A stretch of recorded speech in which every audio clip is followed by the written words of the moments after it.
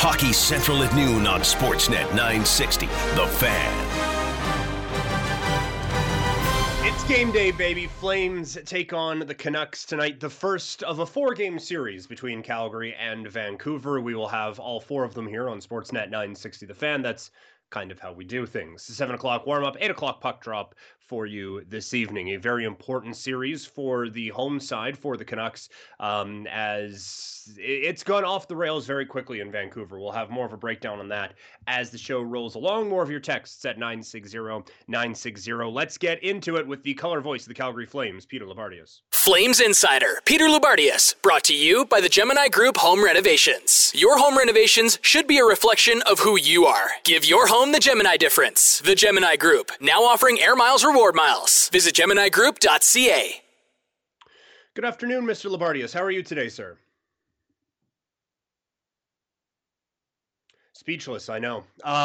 We have a phone issue with Peter Loubardias, so we will get to him in a matter of moments, as this is a very important game for the Vancouver Canucks, and I think that's going to be kind of the theme of the day. Important for the Flames, too, as they look to build off of a couple of games where they've played pretty well and see if they can move up in the standings. As it sits right now, Calgary 5th in points, but everyone's played a bunch of different amounts of games, so points percentage, the Flames do squeak in to that 4 spot. We have reconnected, and now welcome in the color voice of the Flames, Peter Loubardias. Mr. Loubardias, how are you this afternoon? I'm good. I think my phone just froze up. I think it just froze up. Okay. Well, look, so we're all good. We're all good. In these big moments, sometimes equipment freezes, and sometimes it just has to power through. So we'll hope that it does. Powering through is something the Canucks have struggled with so far this season, and this one feels like an important trip an important series, I guess, for them. And because of that, I feel like it's an important trip for the Flames, as you have a chance to really demoralize the division rival. You do indeed. This is not, do or die series for the Vancouver Canucks, but let's just say the Calgary Flames won 3 of the 4 games upcoming between the two teams.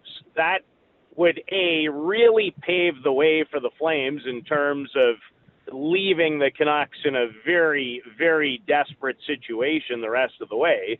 So that's how I look at it. It's desperation versus opportunity, and the Flames coming off a complete game, arguably their best game of the entire season. They do have an opportunity, albeit understanding how desperate the opponent is going to be.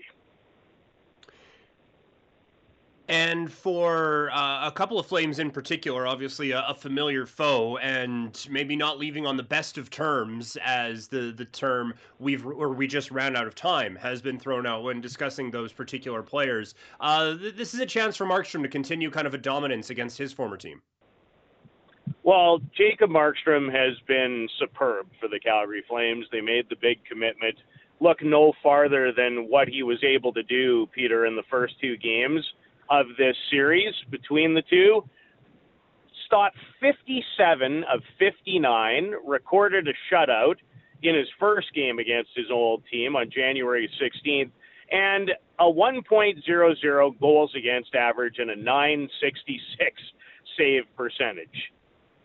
Jim Benning had a very, very difficult decision to make when you think about expansion, when you think about a long-term commitment, and when you think about what he watched Thatcher Demko do in the last 3 games of that series against the Vegas Golden Knights in the summer. It's always easy to sit back in our armchairs and go, well, why did you do that? Well, you can see it from one side of the fence, but you also have to think about the puzzle piece of your team, and the business becomes hard, Peter, because you have to make very, very difficult decisions at key times. And that's not to say that I truly think the Vancouver Canucks absolutely erred. To me, the Jacob Markstrom story is more about what the Calgary Flames were able to do. And we've talked about adding a foundation piece and stabilizing a position and giving your group something that it hasn't necessarily had for quite some time. So as much as if you're on the Vancouver side right now, you're seeing, how do we let this guy go? How do we let this guy go? How do we let this guy go? But I see it more from what the Flames were able to achieve and can understand why the decision was hard on the other side. It will be, I think, a little different for Jacob tonight. It's one thing to play against your old team in your new residence. It's another thing to go back. No fans, different.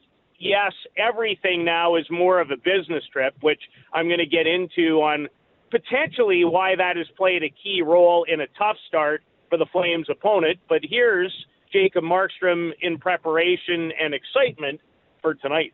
It's going to be fun for sure, and a little special. But I feel like the first game we played here was I think the weirdest one. It's going to be tough to beat that. So now we're a bit into the season, and you get used to the game, and being here and playing for the Flames. So it's going to be fun. I'm looking forward to go back to Vancouver. And you'll wonder, obviously, they're still going to do a video presentation for him. There's still a lot of the familiar hallways and familiar tunnel and all of that stuff. You wonder how different it is for those guys with there being no fans in the stands tonight. Like, it's still going to be emotional, but I wonder if that tones down a little bit with nobody in the building tonight. Well, Peter, probably tones down because he didn't have the same kind of opportunity. And what I mean by that, he's not going out for dinner last night with his old teammates. He's not hooking up with... When you spend that amount of time in a city, it's not just about your teammates. You're going to have other relationships. You're going to make other friendships. You're going to become close to other people. But because of COVID, that doesn't give you, the opportunity to necessarily go back and hang out and reflect. So, like I said, for both Tanev and Markstrom, this is a business trip. I do think it will be a little different. It always is, and we'll see how big a factor, if at all, it plays in the game tonight. As mentioned, Markstrom not the only player who is making his return to Vancouver. As Chris Tanev, who's been there a lot longer than Markstrom was, is making his return. And while they are missing Markstrom, I think, greatly between the pipes, they're really missing Chris Tanev on that blue line right now in Vancouver. Well, they're missing Chris Tanev, absolutely. And when I think about Vancouver and what they were able to do last season and what they were able to do in the bubble, Chris Tanev in many ways had his hands all over that. And you wouldn't want to start without mentioning what his partnership with Quinn Hughes allowed the Canucks to do and allowed the Canucks to get out of their highly, highly skilled, now number one defenseman. And as we've seen, haven't we, this year with Noah Hannafin, this player just makes other people better around him all the time. But look at the Canucks on defense, too. So here's a factor. Travis Hamonic, by the way, is skating. I don't know if he plays tonight.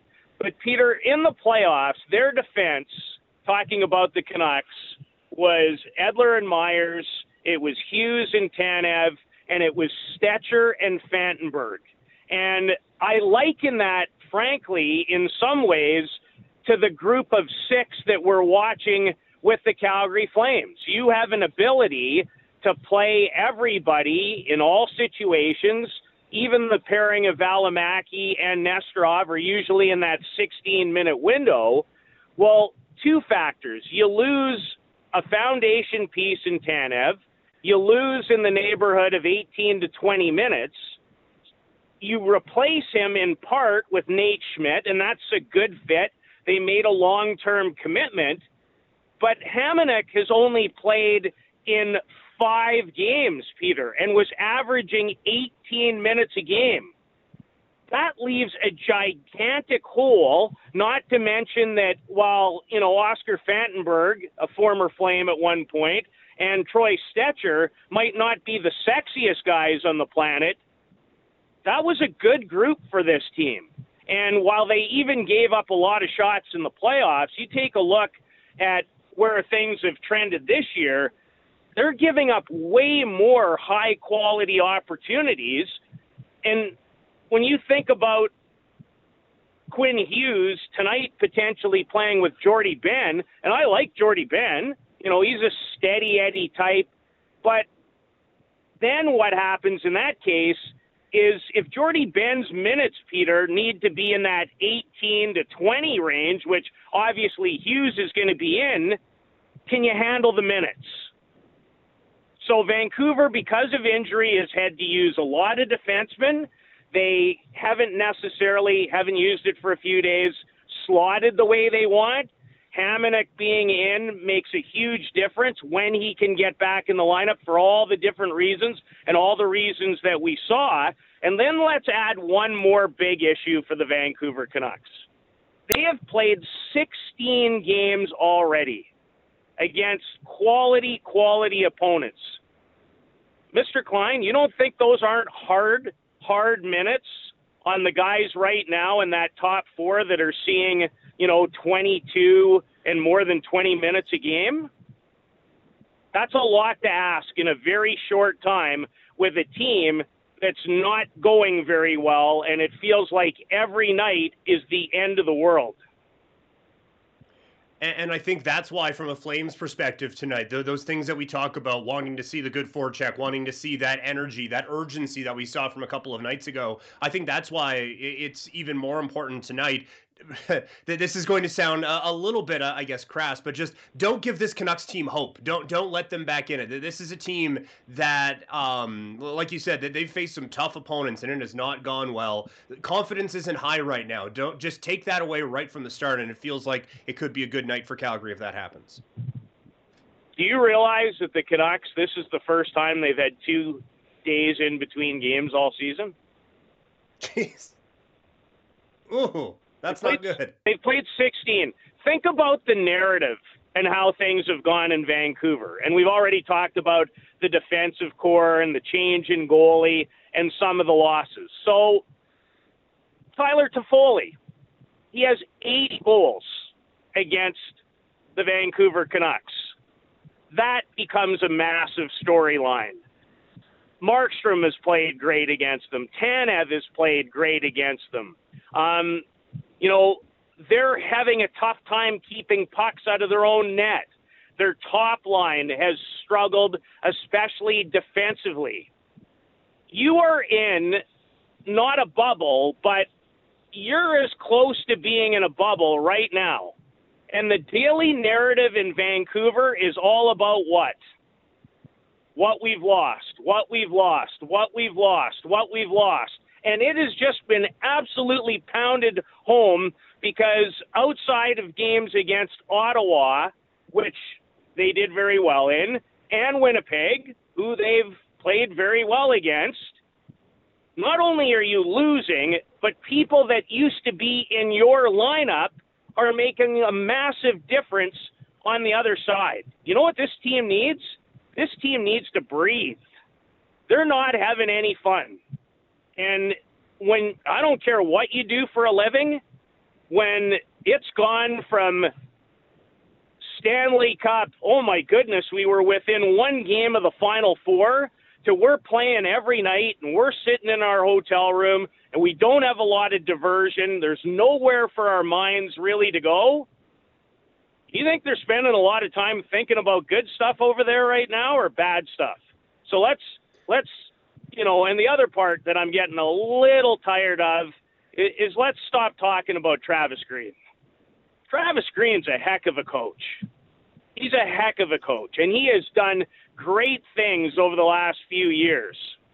But this guy's in a card game. There are not a lot of aces to be played with right now for a lot of different reasons. But, he's always the first guy to step up, understands what happens, and trust me, Travis Green and the Vancouver Canucks understand that their season might be not on the line in these next 4, but it's pretty darn close. Yeah. Yeah, it just feels like such a massive series for Vancouver. As we chat with our Flames insider, Peter Loubardias, here on Hockey Central at noon, these two teams have met before this season a couple of times. You noticed an edge that the Flames had in one area when these two teams met earlier this year. Special teams. They had lots of edges, but special teams, we've talked about the goaltending. They, needless to say, had a big edge there. How about the power play and penalty killing numbers in the two meetings? In those two games, the Calgary Flames were 5 for 13 on the power play, and Vancouver has had a tough time penalty killing. Well, within reason. You know, they're middle of the pack in the league, but had a very difficult time as the Flames had 3 power play goals in one game and 2 in the other. And the other part is how the Flames have not allowed, Peter, a single power play goal in 8 chances against to the Vancouver Canucks. And the penalty kill, remember, when the Flames went 2-0-1 and even in some other games, was truly helping the Flames win games. Right now, the penalty kill, and I'm going to have an opportunity to ask Jeff Ward about it today, coming up for our coaches show tonight on Flames warm-up. It's not fallen off in a big way. It just isn't at the level that we have seen a little bit earlier in the season. So the Flames absolutely dominated in the special teams area in the first 2 meetings of these teams. And now looking at it tonight, when we look at these teams kind of stack up, we're always looking for matchups. Is there a matchup that you are looking at when we watch these two teams face off tonight? Yeah, there is. There's one potential matchup and one Flames player that I'm really interested in particular. Now, again, we'll see how the game plays out. Jeff Ward, for good reason, feeling very good about his club. We've talked about the way Michael Backlund and his line have played. They've really been a key trio to why the Flames have won their last 2 hockey games, gives you some matchup advantages. Peter, when I look at tonight, I won't be surprised when I think about Travis Green. Will he look tonight to have, what do they call it there, the lotto line? Pettersson, yeah. Miller, and Besser. Will Travis Green want to go head-to-head when he can get it with the Monahan line? That is probably the matchup that I'm anticipating over tonight's game for sure. Whether, Travis is going to be able to get it, Jeff will feel comfortable in it. And then the one Flame in particular, I think, and I've spoken about it a lot, I think Sean Monahan has taken massive strides in his 200-foot game. Right now, Peter, he doesn't look as confident and comfortable with the hockey puck on his stick. The details, the defensive details, the battle level, all good. But he hasn't scored a goal in 8 games. And, even when I take a look at Sean in terms of shots, he has 4 shots on goal in the last 4 games. So Sean, for me, is a bit of a focal point. That line, especially if they see a lot of time tonight against the Pettersson group that, really obviously drove the bus for them, in the bubble. Pettersson has really struggled. We saw his frustration earlier in the year. They're starting to get together in a better way. They're not keeping enough pucks out of their net either. There's a lot of big minuses, and that, of course, is not all on the forwards. That has a lot to do with how you defend as a group of 5. But that's a matchup tonight if you're looking for one key one, and there's always lots of great ones, and it may not happen. It may play itself out that way, but that's one that I'll be watching out for tonight. That Monahan note is interesting because I think of that as a group that's been going well. And I guess there's just so much focus for me specifically on number 13 that when it feels like he's going better, it's okay, well, the rest of the line is that going. But just thinking back to it, it's like, yeah, there haven't been a ton of nights where in the offensive end, you've noticed a lot of Monahan's game. So I hadn't really put those together, but that would be, I guess, another step in getting that line going tonight. And it's not that Sean is played poorly at all. Not one right. iota. I like the details in his game, and Johnny and now Sam, I think, have benefited in a lot of different ways because of Sean's ability to defend and win battles. Some of his work on the power play. But when you go on the road and you don't have control of the matchup, that's a place potentially where I see the game going. And didn't we see such a massive difference in Michael Backlund on Saturday when, he got his swagger back? I mean, he used that word. That's why I continue to use it. Sean is playing well right now. And tonight, if that matchup that I talked about, Peter, does happen, yeah, you better dig in defensively. That's going to be really, really important for that trio as a whole. But I think Sean could really use a goal right now. Could just for his whole overall, how he carries himself, his overall game, with the puck on his stick. Without it, great, just fine. Absolutely fine. And really important. And it's the area where he's made the biggest strides. He could use one. He could use one right about now. And we will see if he gets it tonight. Again, warm-up is at 7. Puck drop is at 8. Lou, looking forward to the call tonight and looking forward to chatting all about it tomorrow. Okay, have a great one. Flames Insider, Peter Loubardias, brought to you by the Gemini Group Home Renovations. Your home renovations should be a reflection of who you are. Give your home the Gemini difference. The Gemini Group, now offering Air Miles Reward Miles. Visit GeminiGroup.ca. It is Thursday, which means tomorrow's Friday, which means tomorrow it's another edition of Lou's Mailbag. You can send your questions in, sportsnet.ca/960. Tune in Fridays at noon to see if your question's answered. If it is, you're getting $100 to Ruth's Chris. Winners will be selected weekly until the end of the regular season. Brought to you by Ruth's Chris Steakhouse, Calgary's best steakhouse located in the heart of downtown. Looking forward to celebrating with you again soon. Go Flames, go. It is a 7 o'clock warm-up tonight, 8 o'clock puck drop. It's the Flames and the Canucks. A lot of problems out in Vancouver right now. Kevin Woodley gets more in-depth on that coming up next. Hockey Central at noon on Sportsnet 960, The Fan. The goaltending position is going to be in the spotlight tonight as the Canucks take on the Calgary Flames. It is a 7 o'clock warm-up, 8 o'clock puck drop here on Sportsnet 960 The Fan. Our goalie expert, Kevin Woodley, joined Pinder today to discuss the matchup and also what has gone wrong in Vancouver to start the season. Let's get right to it. No dancing around. Our Thursday regular is Kevin Woodley of InGoal magazine and of NHL.com, covering all things Canucks. Beyond the goaltending beat. Mr. Woodley, tell me it's minus 30 and you're miserable in Vancouver too.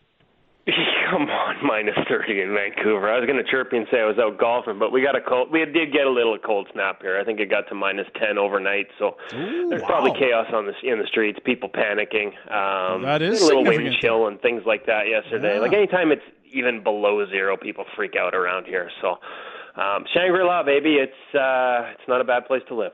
Yeah, all you need is about $3 million for a knockdown house. That's great, hey? Or you'd be like me. You say you're calling Kevin from Vancouver, but the reality is I'm an hour and a half south of Vancouver. Nobody lives in Vancouver. Come on. Right. Yeah, that's the suburbs. Yes, that's right. But it's still nice. It is a lovely city. Its hockey team is never boring, and the fan base has been sharpening pitchforks and getting Molotov cocktails prepared for what better be a good 4-game set against the Flames, or else, I suppose, would be the tenure and take, wouldn't it? Yeah, it really is. And actually, we heard that from the players yesterday. Bo Horvat, pretty open. This is make or break time. They've lost 5 in a row. It's pretty clear they're not competitive against Montreal and Toronto, all 5 of those games. And so, for this team to dig out of the hole that it's created early this season means you have to beat the teams that you're going to be competing with potentially for that fourth spot, in the playoffs out of the North. And that's, Calgary's probably, they see them as, to me, they're sort of a step above. They're probably they end up in that, I'd position them in that 3 hole.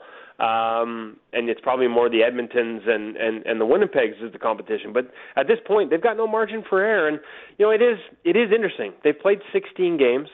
They played those 16 in the first 27 days of the season. It's not like anybody's had an easy schedule. But you can make a fair argument, and Travis Green made it pretty passionately yesterday, that the schedule has been a big part of the problem here. These past 2 days, Tuesday and Wednesday, were the first consecutive days without games for the Vancouver Canucks since the season started on January 13th. They have not had 2 days without games until this, and they're the only team that sort of fits that mold. So you add to the fact that they've got 3 new pairings on defense. They've got a new goaltender in Holtby trying to get used to things. There's just been shortened no preseason, shortened training camp, and just no practice times. Like, it's just a lot of things coming together. And the reality is they're not as good, having lost Chris Tanev, having lost Jacob Markstrom. Troy Stetcher gets overlooked in this conversation, although not so much anymore the way things are going defensively. And Tyler Toffoli. This has been as bad as you could envision it, just both in terms of the actual results and in terms of the optics for this management team and for how this fan base feels about this group's chances right now. So who is under the most fire, or are we more looking at the meme of the dog sipping coffee buried in flames, that everyone's engulfed in it right now? No, I don't think it. I would say that it's pretty clear to me that the person under the most pressure is probably Jim Benning, the general manager, but I don't know that he can do anything at this point. Right. And I think it's fair to point out that above him there are issues as well, and I'm talking about the mandate from ownership to not spend money. And it's not just that they let those guys walk. And listen, a lot of people in this market that were saying, hey, like Jacob Markstrom, as much as I know internally they believed he could be this guy till 35 at least. And they know how valuable he was. There are also a lot of people that said, hey, but not 6 over 36, right?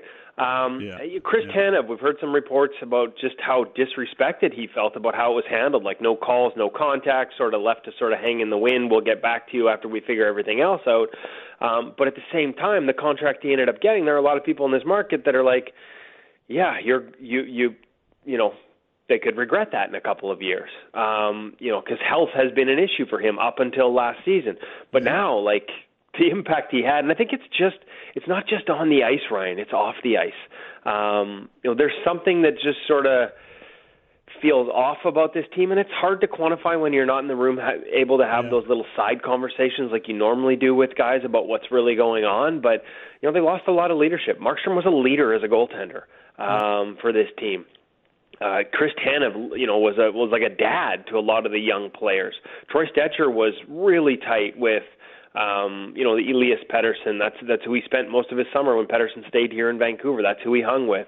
And then you just add all those together. Like something's missing, sort of in the room. It feels as well as on the ice. And so there is a lot of pressure probably on the general manager. And yet, for all those reasons, like, they shed $20 million in actual salary this year. Like, not on the cap, but actual salary. Like, all the decisions seem to be made with the bottom line in order, and a lack of willingness to spend more money to get themselves out of, some of their own self-created problems in terms of the cap. And I think that's come home to roost a little bit here as well. And at the same time, it screams to me that for all the anger and talk of, fire Benning, hashtags trending, and the pressure on Jim Benning, there's nothing about the way this organization has acted, including the fact their head coach doesn't have a contract extension, and neither does their goalie coach. There's nothing about the way they're behaving financially that says, they're going to fire somebody and pay 2 people to do the job. Yeah. Well, they tried that with Tortorella. I don't think that was fun, right? Yeah. This smells like off-season to me if there are going to be big moves made here. Yeah, fair enough. Okay, one last one on Vancouver, and then we'll dig in on more goalie-specific questions. But I don't want to ignore that you've been on this beat for many years, and definitely when the first of 4 in a row between the Flames and Canucks, it's probably not a bad use of your time and thoughts here. How has Nate Schmidt been since arriving in Vancouver, and what were you expecting to get when you saw him, the player, in Vegas? He's never been a big point producer, but was talked about very highly amongst the Vegas Golden Knights, and yet I don't know that he's had the same sort of impact in Vancouver yet. Well, it's been tough to gauge. If you look at the underlying numbers, they're pretty good, actually. For a team that's bleeding chances in its own end, he's not a big part of that problem. As a matter of fact, he's been one of their better players in that regard. The problem, the perception is that he was this jump up into the rush, active offensive defenseman. Let's be honest, there's an element of that style and that ability in his game, but as you said, he's not Shea Theodore, right? And the other thing about number one defensemen that put up points is they always do a lot of it on the power play. And so if that was the expectation coming in, it probably should have been tempered because he was never going to be a first power play unit guy with Quinn Hughes here. He was always going to be a second unit guy, and they've got a first unit that takes up a lot of the 2 minutes every time they've got a man advantage. So that needed to be tempered. He's actually been pretty good 5 on 5. The question, and it was a fair question that was kind of asked coming in, is where did he fit? And how did these pairings shake out? And part of that issue is he's a left shot, and you've got a head coach that likes to play guys on their strong sides defensively, but he has traditionally played the right side. And so he has been asked to play with a number of different partners. He's played the right side, he's played the left side. And again, the underlying numbers are actually pretty flattering to him. So I don't think he's been part of the problem. But it is interesting that you add such a strong personality to a locker room that I just said is missing some former parts. So I imagine there'd be a fit-in process there. And I'm not sure they found him the right partner. They've just jumbled things around. Jordy Benn's now playing the right side, Jordy Benn, when they signed him out of Montreal, everyone you talk to in Montreal, not just fans, not just media and observers, but like hockey people out of Montreal said Jordy Benn's better on his right side. Signed him for 2 years, $4 million. In the whole first year, you almost never played him on his right side because the coach has a preference to have guys on their strong side. So adding Nate Schmidt, knowing that was going to be part of the conundrum here, again, probably should have tempered some of those expectations. But when you pull back and look at his overall performance, he's not the problem, except if your expectations were sort of, point machine, point-getting machine off the back end, driving play, creating offense. He hasn't been bad in that regard. But the bottom line hasn't been there for him. And, part of that is matchups. Part of that is finding the right mix amongst 3 new pairings. And it's kind of all gone against him that way. And yet he probably hasn't been a big part of the focal point here in terms of the struggles. And that's probably fair because he hasn't been the problem. How should the Flames utilize their netminders in this 4-game set against the Canucks, knowing that you don't want to burn out Markstrom, that he has been excellent against his old team, that he'll want to play a bunch, but also that you've hardly allowed David Riddick to play the sport he's being paid to play in the last 11 months? And that's the balance, right? It's not just – it's going to be tempting, and, Jacob Markstrom is going to want to get rolled out there for all 4. He is such a competitive guy that you almost know, you never want to say but you just know that's going to be his preference. But you have to remember, it's not just about him and him getting him rolling and keeping him rolling. It's about not losing David Riddick. And so, I don't know that I have the answer in terms of how you should handle it, but I would certainly be hesitant to. So when was the last time that David Riddick played? And I apologize, I don't have that right in front of me. How long have we been already? He played in Winnipeg again and allowed that Forbort goal. That was the only bad goal. It was the second game of the year, and he shut the door the final 40 minutes. But it's only his second start. Yeah, then so to go another 4 games over a week without giving him a 2 taste. weeks. You think they'd want to work him into one of these, even though it's every second night and Markstrom could probably run the gamut. You have to start looking big picture here. And big picture here is when you need to rest Jacob Markstrom, you need to make sure that you haven't lost David Riddick. And so I would probably try and find him one of these four for sure, even though the temptation, if Markstrom gets rolling, is going to be to just stick with him. But yeah, I think results will dictate that. I mean, the one thing I used to remember here in Vancouver, and Markstrom's gotten past the point now where this is an issue for him, but they were never hesitant in the early goings of his transformation into the guy you see now. Even last year at the beginning of the season, when you saw things in his game were starting to slip, little details, hitting the post on a reverse VH or in a transition double seal when the play's behind the net, getting up and beating plays to the top of the crease off his post. When the details started to slip, he's a workhorse. They gave him days off, even if they knew the chances of winning were not great, especially 2 years ago with Anders Nilsson, who was going through a tough time in terms of wins and losses at the time. They would go to Nilsson for a game, sometimes even two, to give Jacob that time. So if you're the goalie coach and you see any signs of that slippage, that's when you give him a day off, give Rittich a start, and let Jacob do the work that he doesn't need it anymore like he used to sort of have those resets, because all these elements of his game have become sort of instinctual and really drilled down. There's not as much slippage if he doesn't have that time as there used to be. But if you see any signs of it, give him that time, because he does thrive on that work. And in the process, make sure you're not losing David Rittich as part of this conversation, because you will eventually need him. The schedule will get tougher. Yep.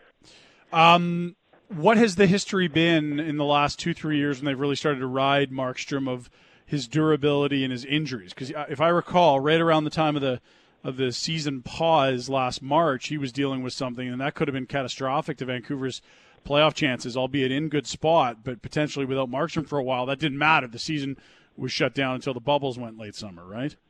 Yeah, he was out. I think at that point Demko had started 4 or 5 in a row, and Jacob was about a week from coming back. He'd actually just gotten back on the ice when the season shut down. Okay. Yeah. Because of a knee issue. It's one of those things where, like, he'll play hurt. This isn't Antti-Ranta. And I don't mean to cast this. That's going to come out. Actually, I said that poorly because it casts aspersions on him. But there are some guys where when they feel something, they're not playing. Like Jacob played pretty much that whole playoff bubble. The injury that eventually took him out against Vegas was sustained early in the playoff bubble in practice, and he played through it the whole time.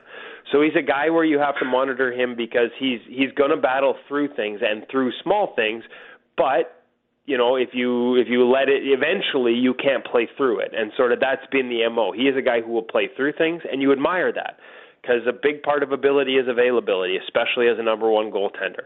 That's a quality you have to do the job the way he does it. But yeah, you have to monitor it, and he plays, you've seen it, right? Like, you've seen the dynamic, extended, explosive saves. That's part of who he is. You never want to lose that. But it puts a lot of toll on the body. You're opening up, you're pulling things apart. Like, it puts a lot of stress on the lower body. So, again, like, they'd have sports science people that are watching this, and I'm assuming watching heart rates in practice and all those elements. If you see signs of a small tweak or something like that, then, yeah, you need to find ways to rest him. But he's not a guy that, like, if he comes out for a week or 10 days, it's a legitimate injury.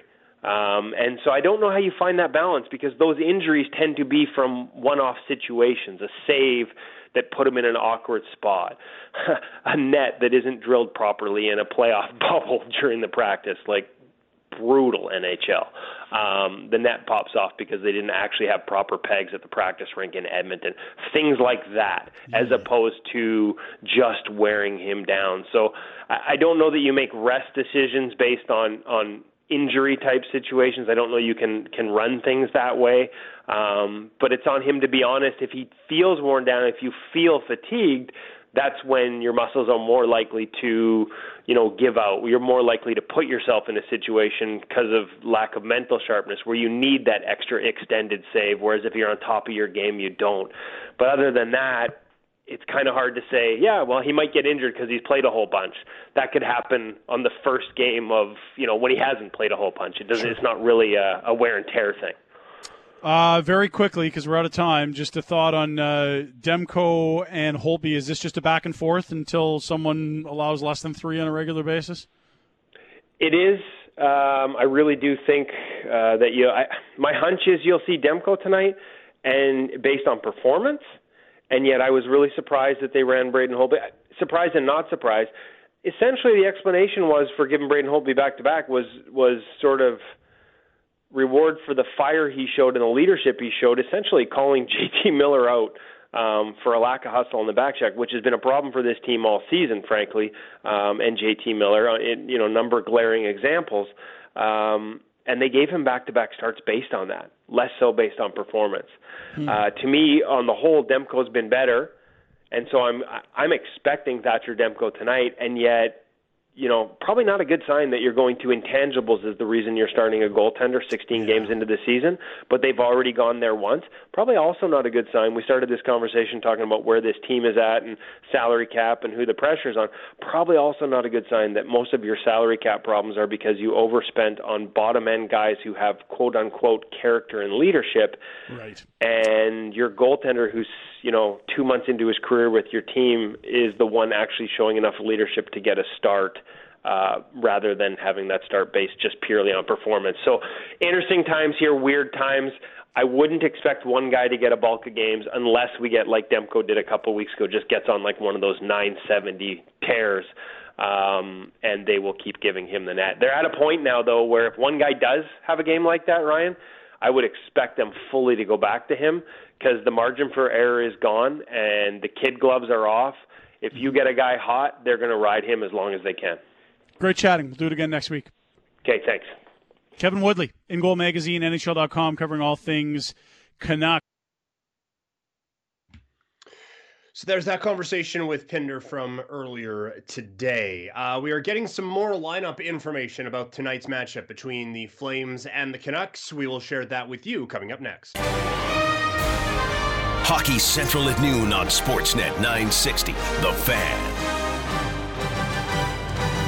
Getting you ready for Flames Canucks tonight. This is Hockey Central at noon here on Sportsnet 960. I'm Peter Klein. Logan Gordon, our producer today. I mentioned before we're getting a few lineup notes coming in as a bit of a later media availability today, with it being a later start tonight, 8 o'clock. But because they're out on the West Coast, it will be Thatcher Demko in goal for Vancouver this evening, while Hamonic has started to skate again, but is not an option for the Canucks on their blue line tonight. So a defensive group that has had some struggles this season will not be getting Travis Hamonic back in the lineup. As we mentioned with Lou at the top of the show, he's only got into 5 games this year. As far as the goalies are concerned, Demko and Holtby have each got into 8 games this year. Holtby's goals against average is .375. Markstrom is at .381. The save percentage, .885 for Holtby, .897 for Demko. So not a lot separating either of them so far as this season has gone on. We will be seeing Thatcher Demko between the pipes, and we are all assuming it'll be Jake Markstrom for the Flames. That's going to do it for Hockey Central at noon today. If you missed our chat with Peter Loubardias, it is up on the website, sportsnet.ca/960. I did the show from home. Logan is at the Iconic Studio, powered by Iconic Electric and Controls. Diversity, it's iconic. Contact them today at iconicdc.ca. We continue to get you ready for Flames Canucks and why this is so important for the opposition for Calgary. We'll get into all of that as the hour goes along here on Sportsnet 960, The Fan.